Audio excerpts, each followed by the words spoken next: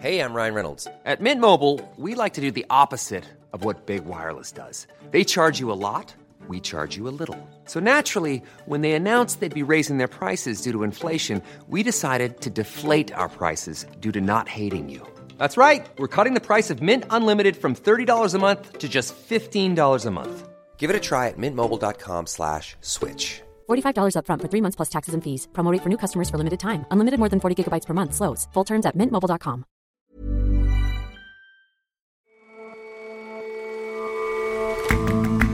Hello and welcome to The Intelligence from The Economist. I'm your host, Jason Palmer. Every weekday, we provide a fresh perspective on the events shaping your world. Games about war are nothing new. Just yesterday, we were talking about the famed franchise Call of Duty. We dig into something novel, the spate of games depicting a live theater of war in Ukraine, complete with washing machines stolen by Russians. And it would seem it's the end of the road for Indiana Jones. The final film is out this week. What is it that made this series so compelling? Was it the edge-of-your-seat action scenes, the wisecracks? Our culture editor reckons it was something simpler.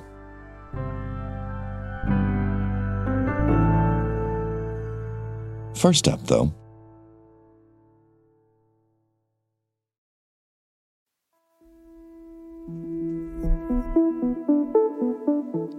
as climate change raises temperatures, shifts water levels, and wreaks unpredictable havoc around the world, a lot of people are going to have to move. Much of that movement will be from climate-stressed areas to perceived safer spots within countries. By 2050, the World Bank reckons between 50 million and 216 million people will have to make these kinds of moves. A lot of policies are focused on keeping people in place, adapting to the future climate impacts where they are. But sometimes, moving is actually better.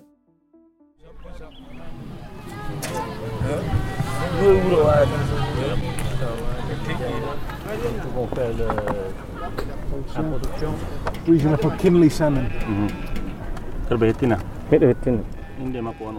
What you're hearing, the slightly chaotic sounds, is from a visit to the home of a man named Ganso Seni Ali. He's the chief of a group of herders from rural Niger. Kinley Salmon is our West Africa correspondent. He's speaking in Pula, and you can hear a man translating this into French for me and my colleague Robert Guest.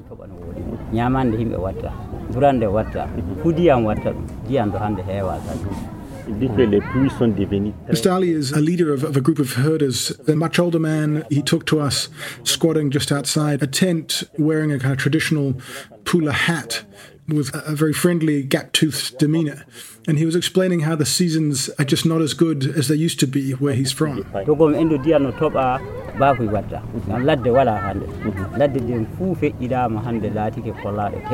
He says, to start with, it's hotter, but in particular that the rains often fail.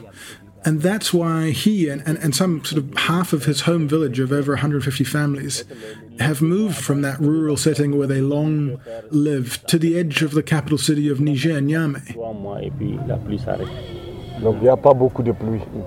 They used to live up in the Tillabéri region, hundreds of kilometers away. And around him are all the things you'd expect herders to have. Cows eating their morning feed, goats tethered under trees, the busy milking of the cows, the sort of family running around doing all the chores that one would do, but all in a surprisingly urban setting. And so he was surrounded there by the people who had moved from that village with him? Yeah, we were on the outskirts of really the sort of very edge of the capital. And it looked in a lot of ways like the countryside had moved to the city. There are kind of clusters of these dome-like wooden huts that have popped up. And there have been quite some numbers of these rural folk that have arrived, often because of climate change. And one of the things that has driven this group of people to the city is conflict. The drought, where they're originally from, has increased conflict between herders and sedentary farmers who are sort of fighting over similar resources of land and water where they want to graze, in the herder's case, or grow crops for the farmers.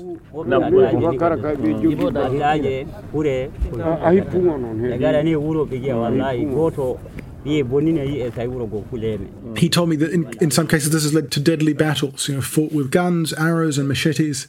But he sort of pointed out happily that in the city that kind of strife is much less common, and not least of which because the fight for resources is considerably less desperate. But still, the business of running herds must be difficult if you've moved to the edge of an urban setting. Well, yes, but it turns out that they fare quite a bit better than you might expect. Mr. Ali described how they take their cows out in the mornings, and in fact they did this as we were visiting, to graze on the edge of the city where there is a bit of grazing space on the outskirts, and they find extra food for their animals by knocking on doors in town and taking the vegetable scraps that people might otherwise throw out for their cattle and goats.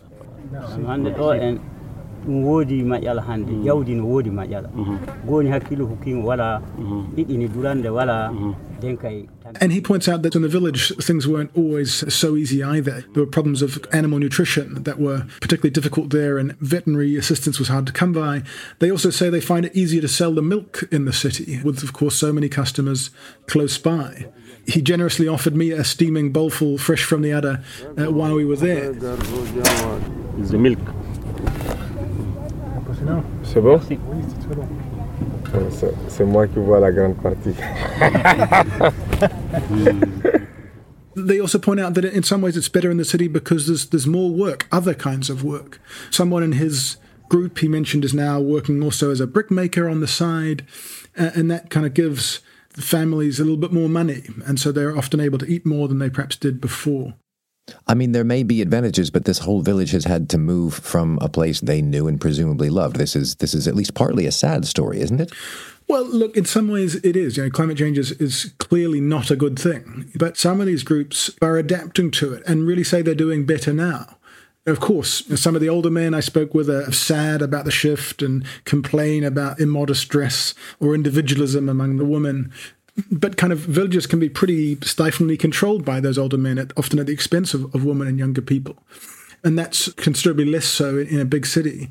But even the older men would acknowledge that what they've lost in culture they might have gained in other ways. Urban wages are less dependent on the weather. And in fact, it's very much the case that throughout the developing world, poverty is less common in cities and wages are higher.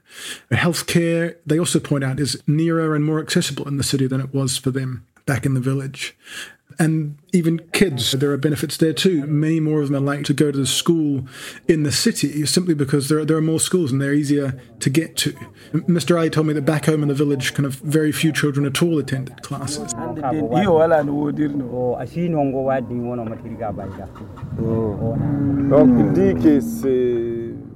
He reckons that in Niamey now, school attendance has got up to about 30% or so among his group. That's still low, but it's a lot better than none. Donc il amène les vaches ici, il fait la traite, il vend le lait aussi. And now pretty much every country in the Sahel, the arid strip below the Sahara where you also find Niger, is racked by multiple insurgencies. But by moving into town, Mr. Ali and his group is avoiding a lot of that strife and benefiting in other ways from doing so. And so you'll see that same dynamic playing out throughout the Sahel and in other regions that are affected by climate change? Well, it's possible. I think much will depend in terms of how positive and how much benefit can come from shifting into town and whether governments help set up their cities to allow migrants to come and settle, help them to sort of find employment and integrate. That can bring the positive benefits. If, on the other hand, what happens is that towns end up looking more like rural areas in terms of some of the types of work that people do or the tendency for them to not attend school and so on, those benefits might not be as strong. And I think we shouldn't obviously underestimate how traumatic moving and upping sticks can be for people, especially when they're forced to do so by a changing climate. That said, right across other places in Africa and beyond, when rural migrants move to urban areas, their lives do tend to get better. And people often don't realize how true this is, even migrants themselves. A study in Kenya in 2020 found that rural people were less likely to move because they underestimated the benefits of being in an urban center. Well, and presumably governments could benefit too. I mean, is there a sort of policy angle on this, touting the benefits of moving perhaps? Well, that's one of the really striking things about this. In fact, many governments actually discourage domestic migration. the UN finds that roughly half of countries have policies to reduce rural-urban migration. For instance, a huge rural job guarantee scheme in India, in effect, pays the poor to remain in their home states. And there are pretty similar schemes to reduce mobility in Indonesia, Vietnam, and across the continent from Niger and Ethiopia. And this really is a problem. I mean, discouraging free movement tends to make societies less dynamic under pretty much any circumstances. And even in a kind of climate context, a lot of the policies aimed at the world's estimated 475 million smallholder farms tend to focus quite heavily on helping them stay where they are by adopting more climate-resilient farming techniques. Of course, that can be useful in plenty of cases. But in many others, these small farms will eventually become unsustainable. That's the tragic truth of climate change. And so many will be forced to move and find other jobs or rely on bigger farms for food. And so governments standing in the way of this doesn't make much sense. In fact, there's a good case that they should think about helping with some of this movement to reduce the barriers that might keep people in places where otherwise they'd like to leave, rather than kind of battling to stave off what, in some cases at least, will ultimately be inevitable shifts. Kinley, thanks very much for your time. Thank you.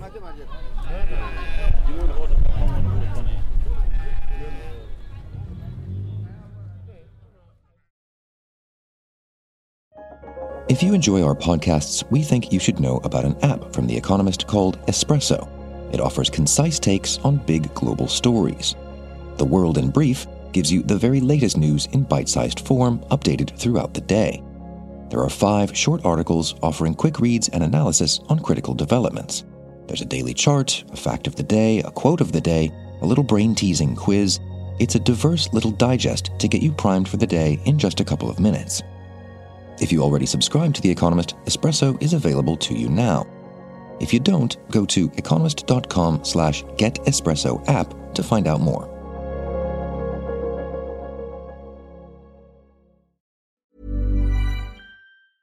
Hi, this is Matt and Sean from Two Black Guys with Good Credit.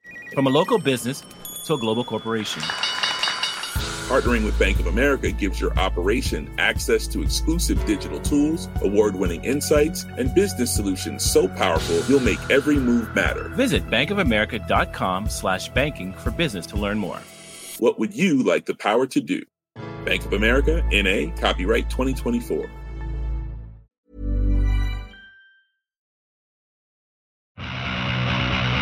So you might have seen these videos online. They begin usually with an aerial view of a Russian tank or armoured vehicle. There's often heavy metal music banging away in the background as the camera view hovers over this tank, and then somewhere on the edge of the frame, a mechanism flicks and a grenade falls, sometimes right into an open hatch of the tank, and the whole thing explodes. Hal Hudson writes about technology for The Economist. This kind of footage has racked up tens of millions of views on YouTube and TikTok, and the videos have now become the basis for a new game called Death from Above. It's one of many games aiming to stir up pro-Ukrainian sentiments. Death from Above is a fairly simple stealth game where you play as a Ukrainian drone operator stuck behind Russian lines. The goal of the game is to sneak up to Russian army bases and basically destroy as much of the infrastructure around them as you can by pounding them with grenades. You can also do slightly tongue-in-cheek things like grab washing machines that the Russian troops have stolen and thieve them back to your side to deprive the Russian army of the chips in those washing machines.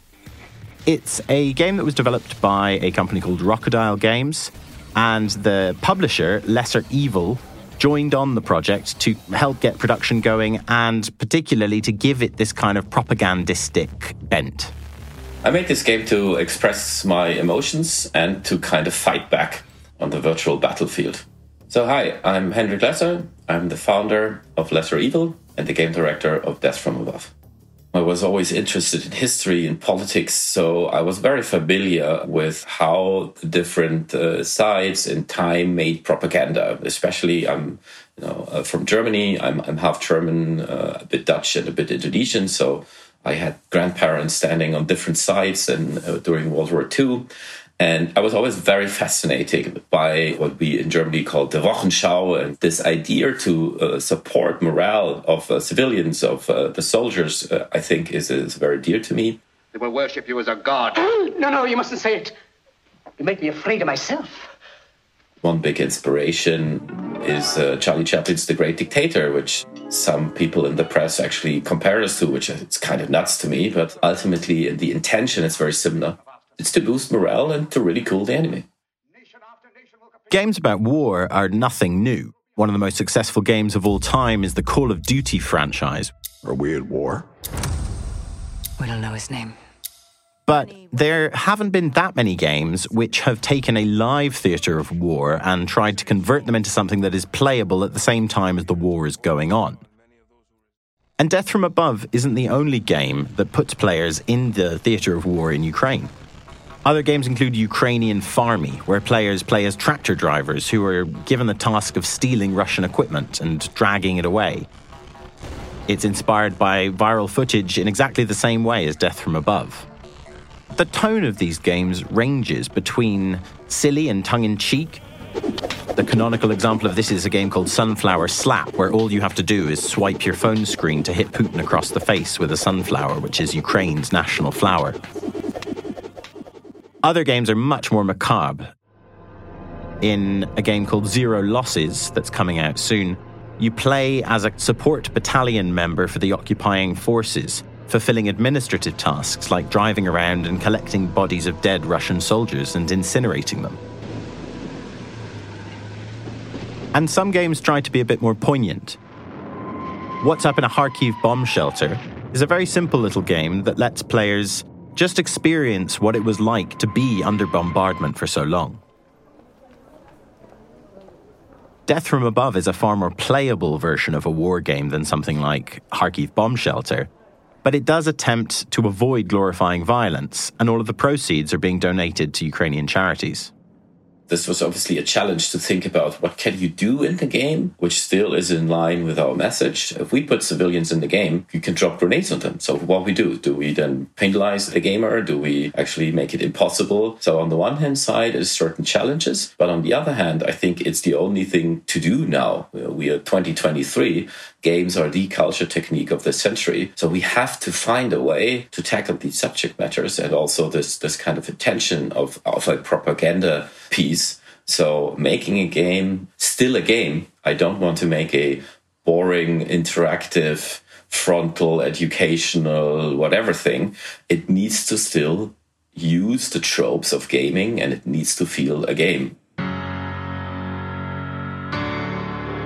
So far, the game has had a pretty warm reception on the online games platform Steam. Antitilla, a Ukrainian rock band, composed a song especially for the game, and the accompanying video was watched on YouTube more than 1 million times in the week after the game came out. The reviews have been enthusiastic. Most of the players have expressed some form of gratitude for the opportunity to play a part in the war effort, even if a virtual one that's only in their imagination.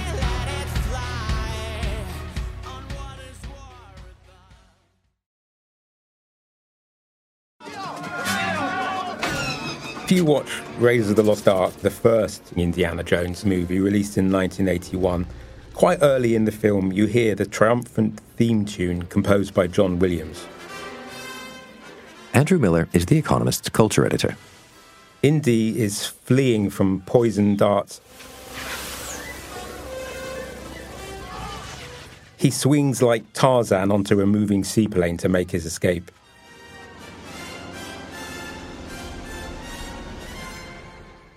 Indy, as you probably know, is a renegade archaeologist played by Harrison Ford. And almost from the beginning, this silhouette of a man in his battered fedora and holding a whip in his hand for some reason Get back! became very, very distinctive. And over 40 years, we've seen Indiana Jones battle against Nazis. Guten Tag, Herr Jones. And hunt for all kinds of mystical artifacts.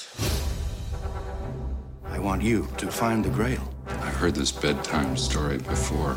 Eternal life, Dr. Jones. And unless you've been living in the sort of catacomb that Indy likes to explore, you'd probably know that a fifth and final film is released this week.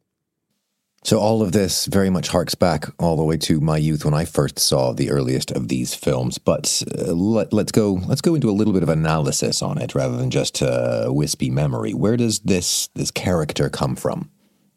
Well, one answer, Jason, is that it comes from the alchemical pairing of Steven Spielberg, who directed the first 4 indie films, and George Lucas, who came up with the idea in the first place. But also, in a way, the character is a kind of walking homage to old movies. Lots of bits of westerns and war films and James Bond and Casablanca went into making Indiana Jones. And at the same time, Harrison Ford makes him this unique and wonderful creation. So it doesn't feel like the sort of pastiche that it is. I think the genius of the character is that he combined 2 seemingly incompatible things. So Indiana Jones is a doctor. He's a professor of archaeology. He's a learned man, but he's also a fighter. I mean, he's the sort of man who takes his own whiskey to face down the Nazis in a bar in Cairo. And when he punches you, you hear that special kapow snap every time. And now he's having his final adventure in the film released this week. So let's talk about that. What adventure is he on this time? The film is called Indiana Jones and the Dial of Destiny, and this time George Lucas and Steven Spielberg are executive producers, and the director is James Mangold. And the story mostly takes place in 1969, and we meet Indy. He's on the verge of retirement, but he's pulled back in for one last caper. In this case, he's hunting for something called the Dial of Archimedes, which is a kind of ancient calculator. And he's accompanied by his goddaughter, Helena, who's played by Phoebe Waller-Bridge. His enemy this time is a Nazi physicist who's been enlisted in America's moon landing program. Now, Mr. Ford is 80, but still this film's got the usual stunt-a-minute frenzy, with just enough breaths taken for them to crack jokes and just enough exposition for the plot to make sense. And I gather that you've seen it. All I want to know is that it's better than the last one. Jason, be assured, it's definitely better than the 4th Indiana Jones film, The Kingdom of the Crystal Skull. This time, cantankerous old Indy is offset by his goddaughter Helena, whom for some reason he calls Wombat. And it's got all kinds of stuff from the previous movies that you've come to expect and love. There are glamorous locations, there's a rickety rope bridge, there are cryptic clues in musty notebooks. There are lots of kind of references to the previous films. The dial that they're searching for gets kicked around a chaotic room just in the way that the vial of antidote was in the Shanghai nightclub in Indiana Jones in the Temple of Doom back in 1984. The lines on the map that chart Indy's adventures take him from Tangier to the Aegean and beyond, because this magical dial can predict fissures in time. So even given the disappointment of the last one, we're all going to go to the cinema and watch it. What do you think the attraction is? Why are we so drawn to Indiana Jones? Well, part of the answer, Jason, is that watching these films is like going on a ride in Disney World. There are umpteen stunts and wisecracks and gags, and who can forget the Zeke-heiling monkey in Raiders of the Lost Ark? And of course, we get to see Indy do battle with and defeat all kinds of baddies, usually the Nazis, as in some of the other films and in this new one.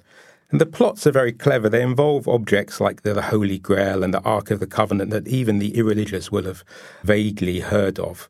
And part of the story's message, actually, is that, knowledge can be dangerous. I mean, Indy is a professor, but at the same time, pursuing these sacred objects can lead to disaster and having your face melt in a sandy whirlwind. So I think part of the message of Indy is stay in school, kids, but also, stay in your lane. Don't get ideas above your human station. But I think in a way, the most appealing thing about this character is not his physical prowess or his arcane expertise, but that he's surprisingly relatable. What, because you go fighting Nazis and swigging whiskey in Cairo bars? Only on weekends, Jason. But actually, although, most of us don't, escape from burning Nazi castles or jump out of airplanes like Indy does, there's something in his stories that I do think we can relate to, which is that in all of his quests, he's always balancing his mission, which is to save the world, against his personal feelings and relationships. So in the first film, as you'll recall, it was for his hard-drinking ex-lover. Then he had a young apprentice who tagged along and another girlfriend. Then he had his absentee father, who in the third film was played by Sean Connery. And in a way, James Bond was Indy's dad in a kind of symbolic way. Then he had a long-lost son. And finally, he's got, in this film, the godchild. And yes, the stakes may be higher than they are for you and me, Jason, but Indy's basic dilemma, which is work or family, is something that all of us stuck in the office and dream of going home, or perhaps vice versa, can relate to. So I think the darkest secret of Indiana Jones was that He was always one of us. So with that, then, we'll head to the cinema and we'll bid Indy adieu. Andy, thank you very much for your time. Thanks for having me, Jason.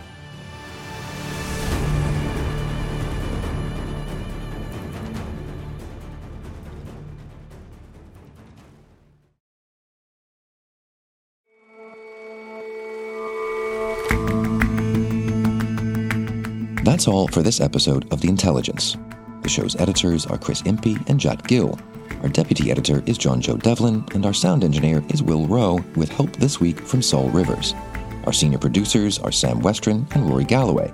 Our senior creative producer is William Warren. Our producers are Alizé Jean-Baptiste, Kevin Caners, Barclay Bram, and Sarah Larniuk, with extra production help this week from Emily Elias, Maggie Kadifa, and Peter Granitz. We'll all see you back here on Monday.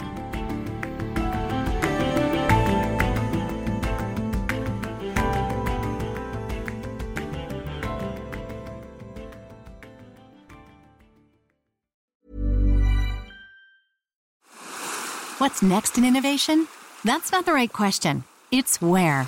Puerto Rico is more than just a tropical paradise. It's an innovations paradise, where startups and global players coexist in a vast and vibrant ecosystem, where talent runs deep, highly skilled, and bilingual. Plus, Puerto Rico has the most competitive tax incentives in the U.S. If you believe your business can go anywhere, this is the place to bring it. Find out more at investpr.org/economist.